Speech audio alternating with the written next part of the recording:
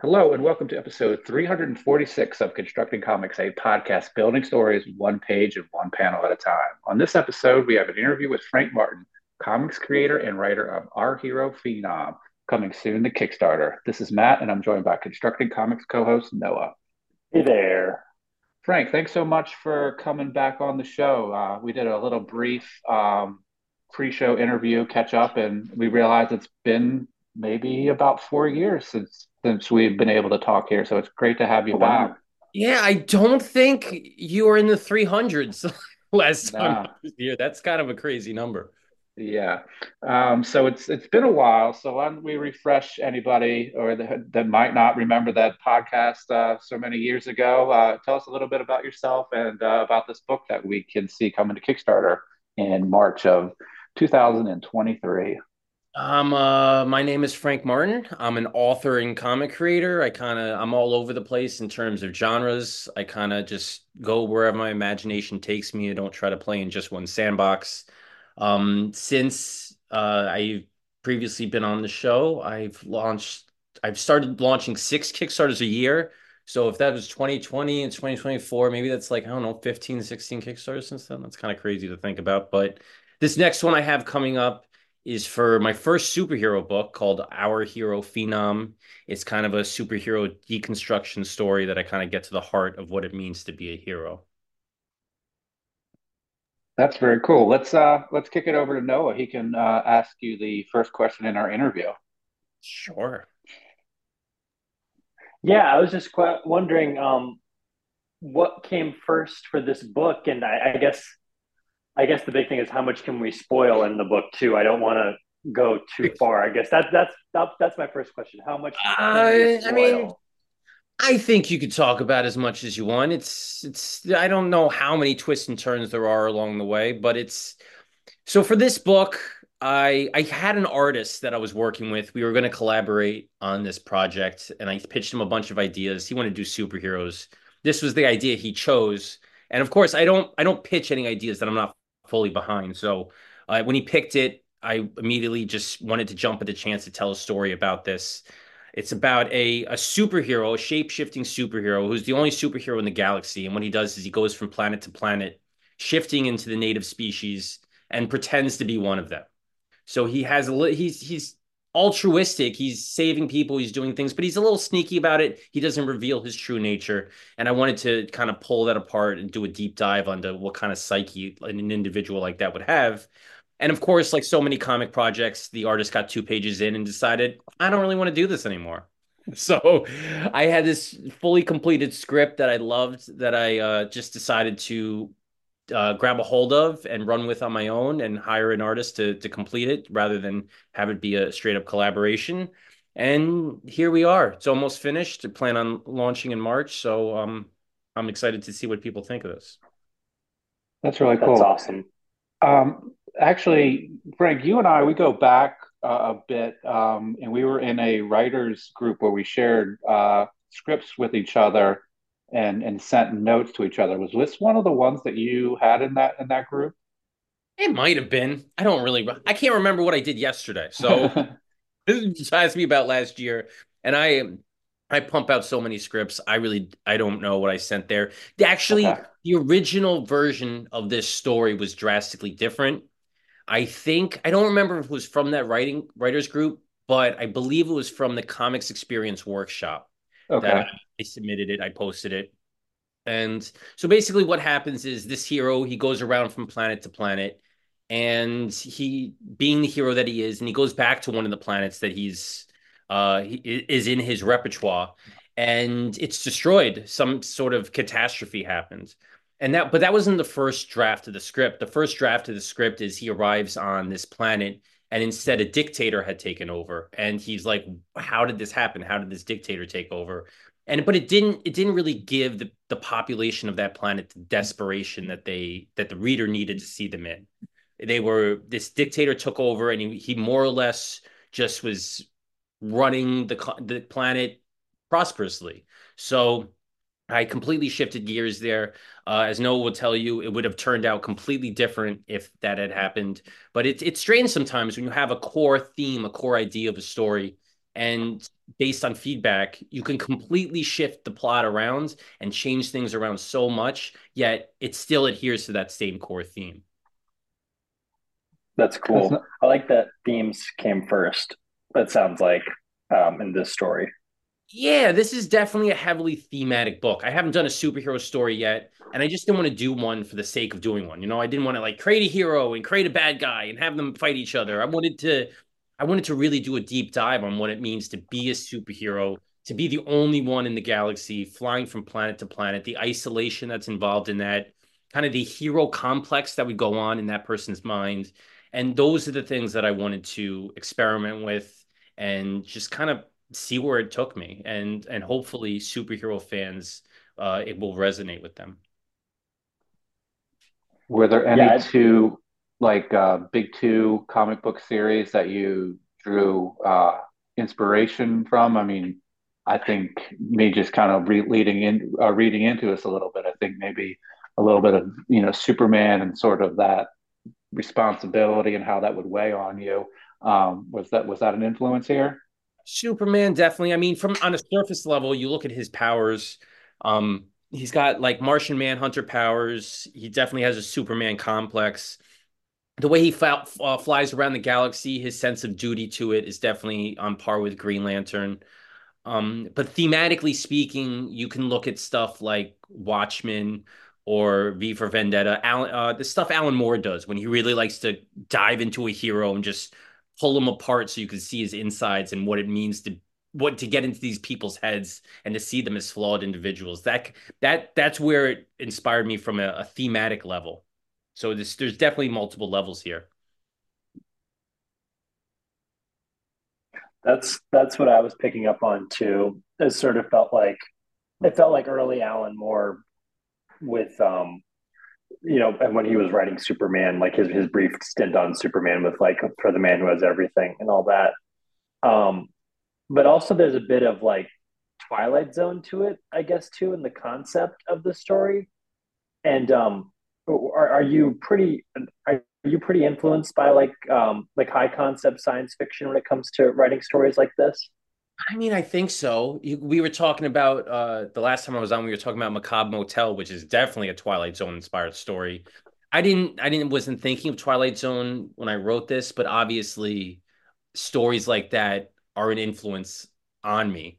So I didn't grow up in the Twilight Zone era. I've definitely seen some shows, some episodes like that, The Outer Limits, those kinds of weird sci-fi. But I was a huge Are You Afraid of the Dark fan, and those are definitely have high concept premises in a lot of their episodes. So yeah, this was I guess you could call this a high concept superhero one shot where I had an idea.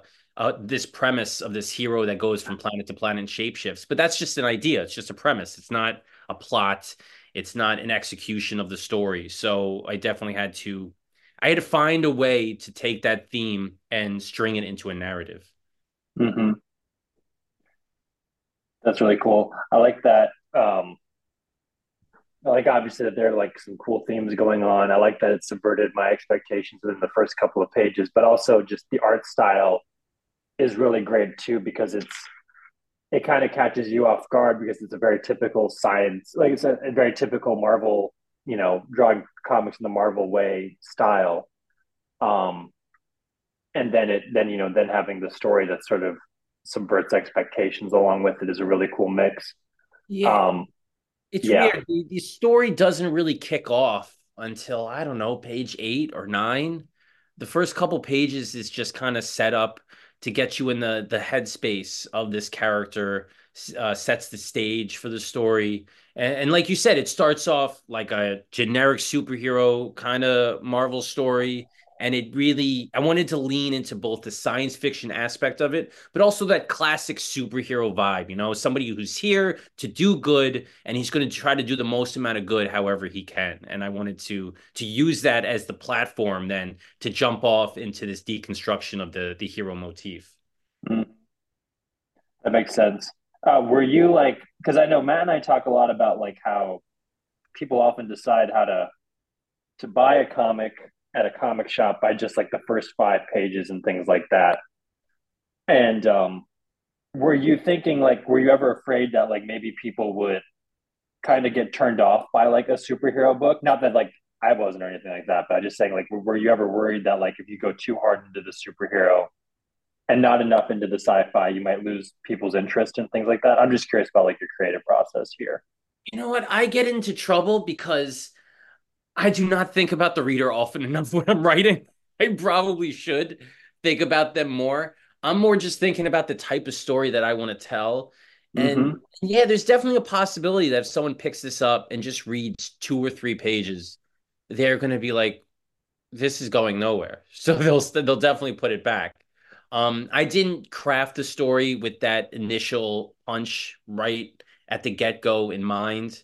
This is definitely more of a slow burn. It's definitely more of a psychological exercise. It has plenty of action and science fiction in it, but it definitely it sets the stage in a slow burn tone that once you start it, I would recommend readers like just be committed to it. It's a one shot, read it and be done. But don't just go in expecting that you're going to just be hooked right away. So yeah, I probably yeah, that's a big criticism I hear a lot is that I had a tough editor when I was first starting to write comics, and he would if I didn't hook him by like the third panel on the first page, he's like, I'm done with this. Oh wow. It definitely it's on my mind. Like he'll put in his notes, he'll just write yawn, like so it's definitely something that I think about, but I like telling stories my way. And sometimes when you think about the reader too much, you're gonna turn it into something that you don't necessarily want it to be for the sake of whoever's reading it. And yeah, that's a sacrifice that sometimes I'm willing to make. So see how it goes. That's a very good point, though, because I'm always curious as to how people, how much people are thinking about the reader and what they, or I mean, and by they, I mean the creator. How much the creator is thinking about the reader, but also what they want to see out of a comic. So that's always cool to hear what where people are coming from in the terms of creation of who they're creating this for.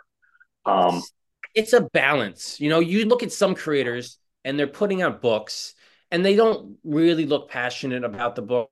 It just you could tell that they're just checking off boxes. They want to do these things because this is what they think the reader is going to want. And mhm. I made the determination long ago that if I was cursed by the writing gods, that everything I ever created would just sit in an attic and nobody would ever read it, would I still write the stories? And I answered immediately yes. So I just decided, you know what, look, I have to take that mindset with a lot of my work. I could consider the reader here and there, but for the most part, I write these stories for me for stories that I want to tell. So I got to stay true to that. That's really cool. I like that approach because that I mean, otherwise, why are you doing it? It's I mean, there's definite ways to do it. It's nice to see when you give the readers what they want and the masses flock to your book and you sell huge numbers. The money is definitely one reason to do it, but I don't know. Storytelling is cathartic to me, and if I'm not getting the therapeutic exercise in, I just feel hollow. So yeah, but I So also feel like people are attracted to a story that they can tell the creator is interested in themselves, and I feel that's what the strength of this book is too, where you can feel the love behind it on every level, in your writing and also in the art. I get a lot of I do it's tough sometimes when you jump around from genre to genre and from title to title to build that momentum and that fan base that people can follow. But I do have some readers and backers that follow me from campaign to campaign. And it means so much more when I'm doing all this different stuff. And people say, look, Frank, we like your stories. Keep doing it. Because they say, look, when we read one of your stories, we can tell that you are really committed to it and you're not doing this just to keep the series going because it's brand new every time. You're following your heart and it does resonate with a few people. So although it might not have as much mass appeal as somebody that is on issue 20 of their indie series, I do feel the love from those backers that follow me wherever I'm going. That's so cool, and that's got to be reassuring too, especially when you are jumping around and doing sort of like genre based comics, because those don't always like like everybody says that they're not always the most lucrative on Kickstarter or something like that, They're not, but Um, I appreciate the honesty from a lot of my backers because they'll say, Frank, this one just doesn't look cool for me. I'll check it out in the next one, which means that they're not just buying mhm. my books just to buy the books. The fact that some of them don't uh, appeal to them or tickle their fancy, it means the ones that do look nice to them, they're going to jump at. So they're at least checking me out, regardless of what I'm putting out. And they might pass, they might not, but I don't hold it against them. And I'm glad they're at least open to hearing the next project that I have. I think there could be a little bit of the other aspect of this, that somebody who might not necessarily be a superhero fan, by knowing your other stuff and the twists and the turns and the different takes you take on things, that might actually be something to encourage them to come over and read a Frank Martin superhero comic. Do you kind of hope that's the case?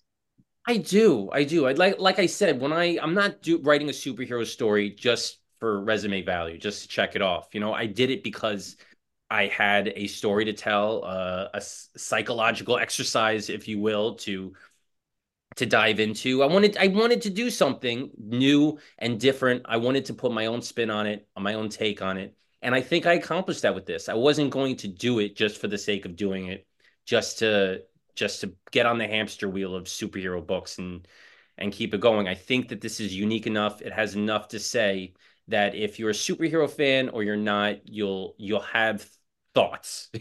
When it's over, I want you to have your own thoughts. I don't push you in Mhm. one way or the other. I kind of just lay out the the argument for what this could possibly be, and I want to challenge people to think in new and interesting ways. And that was the point of the story, to really challenge people's opinions on superheroes and heroism and all that jazz.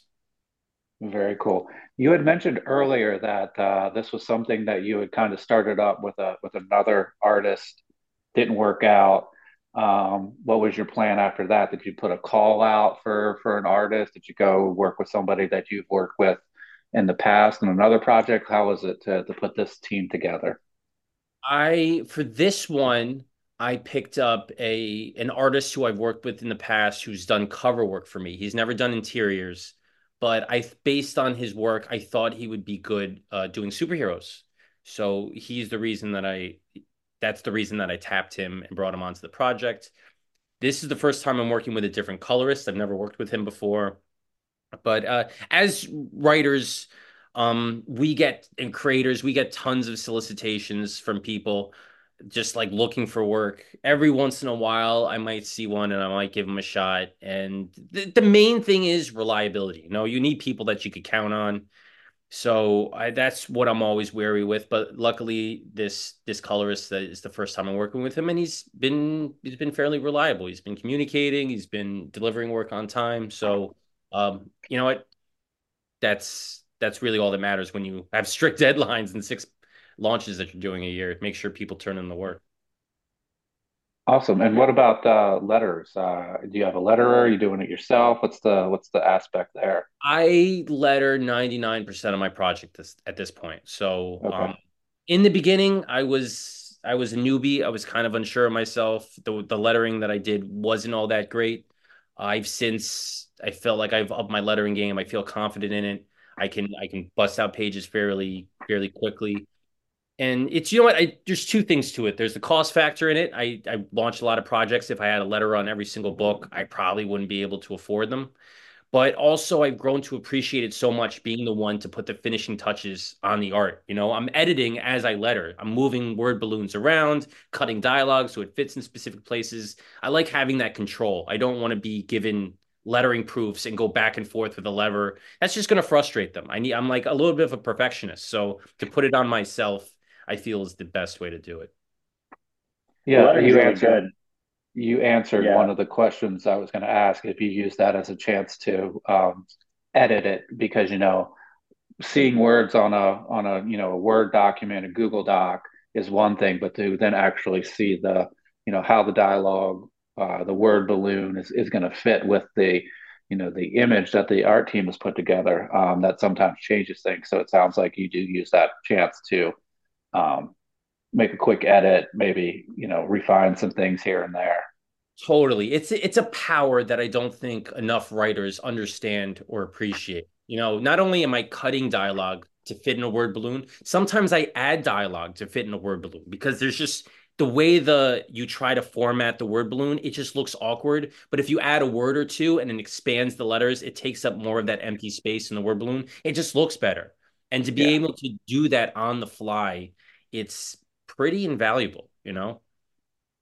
Did you take any classes, or did you just sort of teach yourself just by being a comics reader, kind of knowing like how things should flow?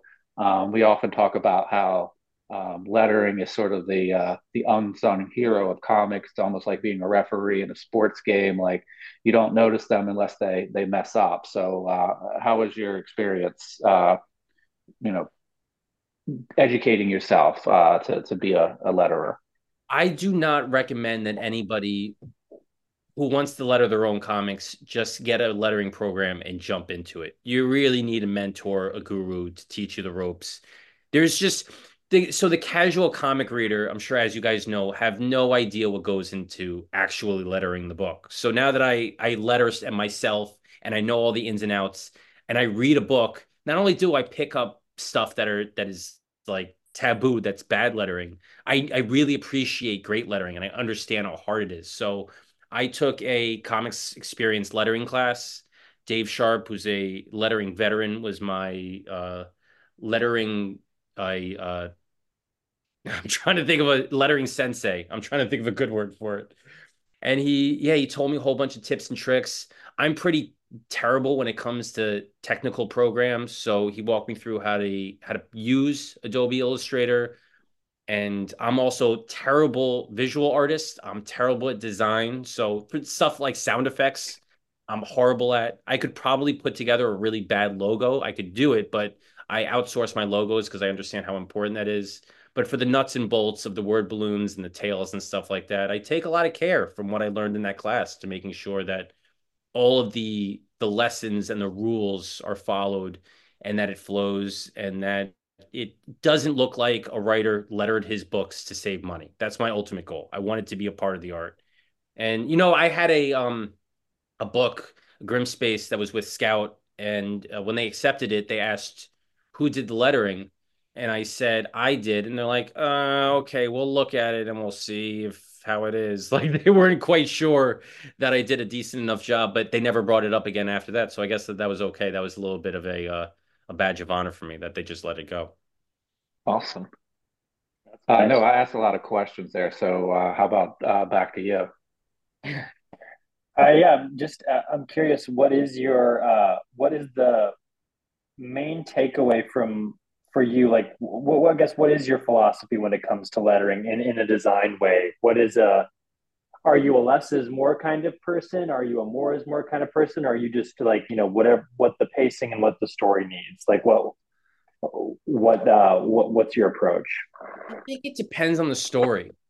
So, as you see in this book, there's a lot of lettering choices, right? So he goes to visit all different aliens and wanted all the aliens to have different fonts, different designs. I think that really heightens the story. And so I also did an all ages monster book that was my last launch. I had all the monsters have different fonts because it's fun, it's playful. But then I have stories that are a lot more serious, and I all the lettering is going to be clean. It's not going to try to stand out as much. It's just going to blend in. So it really depends on the tone of the story and what I'm going for and how fun I want to have with it. It's very cool when you get to play around with different fonts and different word balloon styles because you think the story can be heightened by that variety of lettering. That's cool. Yeah, I love the choices being made, especially when you get to the final planet in the preview, Yeah. where the majority of it is. I was appreciating your balloon design and your font choice there, um, Yeah, I and mean, how every yeah. Go ahead. it goes to the back to the theme of the story in that all of these aliens are different. They're different worlds, different planets, different cultures, and he adapts to them. He adapts their their looks, but not just their looks, their language, the way they're talking. And I think the word balloons and the lettering and the fonts really leans into that more and gives that impression more than if it was just regular fonts throughout the entire book. Yeah, I agree. It definitely adds to the world. So this book When is Yeah, go ahead. Sorry. I'm sorry, no, were you done there? No, no, yeah, I'm done. Go ahead. Okay. So this book is coming to Kickstarter. You mentioned how sort of prolific that you are with a number of Kickstarters. Um, what's the plan here? If by happenstance somebody this is the first time they come upon a Frank Martin book, are they going to be able to check out some of the back catalog? I'm assuming maybe that's something that might be there for backers. Yeah, I love the fact that Kickstarter has add-ons now. They didn't when I first started. That's been a blessing that's allowed me to all these books that I put out to just throw on there. Some people say, Frank, how come you don't put every single book that you have on as an add-on? I'm like, because I want to pick and choose. I don't want to offer it all, you know? I like I like mixing matching. So I try to go thematically. So this is a superhero sci-fi book. I try to do other superhero sci-fi things as add-ons. My last book, Where the Nightmares Are, which I just mentioned, was a all ages horror book. I always try to do my past campaign on as an add-on too, just in case somebody missed the past one. So that will be on there. It's not going to be every single one of my past releases, but yeah, there definitely will be a whole host of add-ons that will be available if somebody wants to grab something extra. And I'm assuming both digital and print on that. No. For add-ons, I just do print. And I do that Okay. because I need more space in my house and I have to get rid of them. Awesome. But you know what? I Uh, just revamped my website and I put a whole bunch of digital copies on there. So I try to be as accommodating to readers and backers as possible. So if somebody sees an add-on that they want, but they don't want to fork over the extra money to get in print, and they message me and they'll say, "Hey, do you have this in digital?" And I'll point them to my website where I just added a whole bunch of digital titles, or I'll put it on there if it's not already on there for them. very cool. Um, I guess maybe my next question would be Kickstarter related. And you're a veteran of this. You go to Kickstarter a number of times. And this is something we ask people who are in doing a Kickstarter, but we'll just get your experience. Are you sort of set it, um, check in every once in a while, or where you're at, or are you manically refreshing the Kickstarter page every 30 seconds to see what's going on? I try not to check it. It's hard not to, especially when you need to be on there to like do things. It's sometimes if I need the link, I'll load it up on my URL and then I just won't look at it. I'll just grab it really quickly and exit out because I don't want to look at it.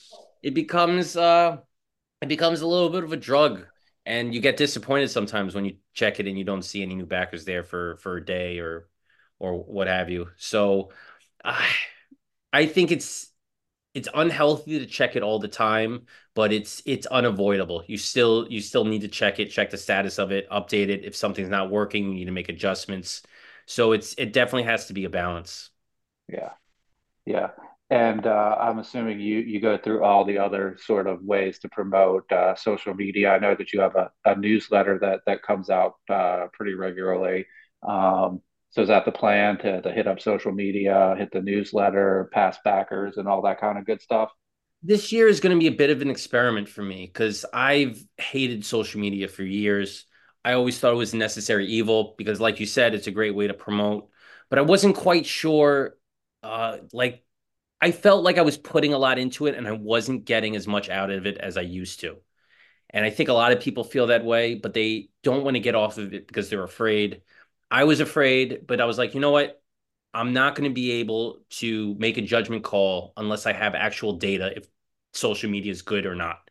So for 2024, I decided to step back from Instagram, Twitter, Facebook. I still go on every once in a while to use Messenger or to I may try to contact somebody or make a brief post. But for the most part, I'm making a concerted effort to just stay away from those platforms and do other avenues to try to promote. and lean into other things. And we'll see how 2024 goes at the end of the year. I really want to look back at these past 6 campaigns and see if my lack of social media marketing made a difference one way or another, because it's just, I think it's too detrimental. It's too much of a time suck. It's too much of a mental drain. I don't think it's as worth it as it used to be. Cool. Well, we'll have to check back in with you later. Maybe sort of have like a state of Frank Martin books and see how this worked out for you. But I'm assuming the newsletter is something that you're really hoping that because again, sort of the power of a newsletter is that like you're in somebody's signed up to receive this via an email, and it's going to be in their inbox. It's not like it's a tweet that's up there for a couple of seconds and somebody scrolls past it, or they're not on this social media platform at that certain time. They might not see it, but the power of the newsletter, is that something you're still going to hold on to? Yeah, absolutely. I mean, I've doubled down on it. I've been pushing to build it up more, which is one of the plans that I've had now that I'm stepping back from social media. I've been revamping my website a little bit, trying to deliver consistent weekly content. That even though I'm not logging on to social media, I still try to have it go out. So I'm trying to do things that allow me to have a social media presence without being on social media. So, for instance, I'm trying to do a whole bunch of podcasts with fine fellows like yourself.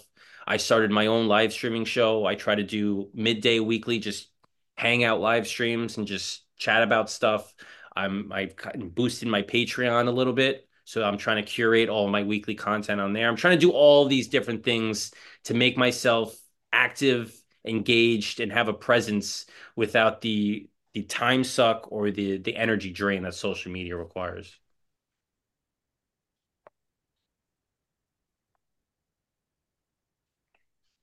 I was gonna say, I'm trying That's to a think of it's handful. no, it's a bit of a as somebody who I spend too much time on social media. It's just sort of thinking what you're saying there. It's a very sort of commendable thing that you're doing. Hey, I'm guilty of sitting on my phone and doom scrolling for hours and hours and hours. I'll give you So one I very would, simple example. For years, I've wanted to do something where I would put a postcard or a thank you note, something into the rewards that I send out to backers with like a QR code that says check out my next campaign and stuff like that. For years, I wanted to put it together, but I'm like, I didn't have the time. I was just too busy. I was doing this and doing that. And finally, now that I'm on social media, it's freed up a lot of time. And I'm like, I could finally do this thing. And I put it together and it looks really cool. And I can't wait to fulfill my previous campaign once the books get here and send it out. So it's like little things like that, stuff that I've been putting off for so long. I feel I free up these moments to finally tackle them and just try a different approach. That's really cool. And it's yeah, also like the dream. So yeah, I really hope that yeah, and at the end of the year we get to come back and you're like, yeah, still quit social media and it's been better than ever.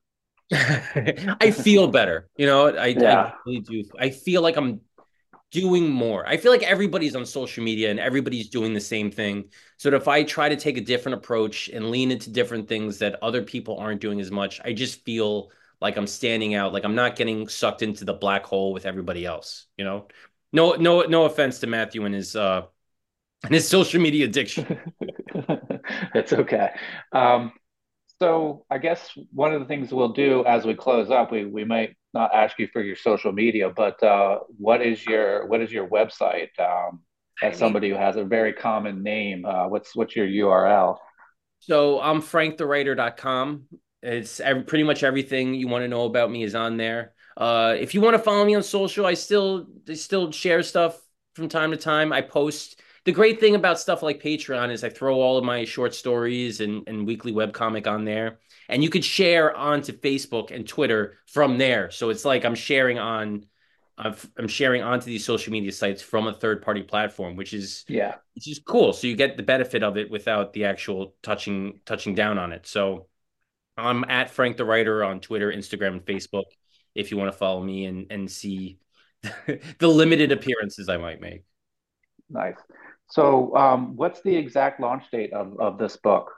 March 5th, I believe, if that's a Tuesday. I think that's what it is.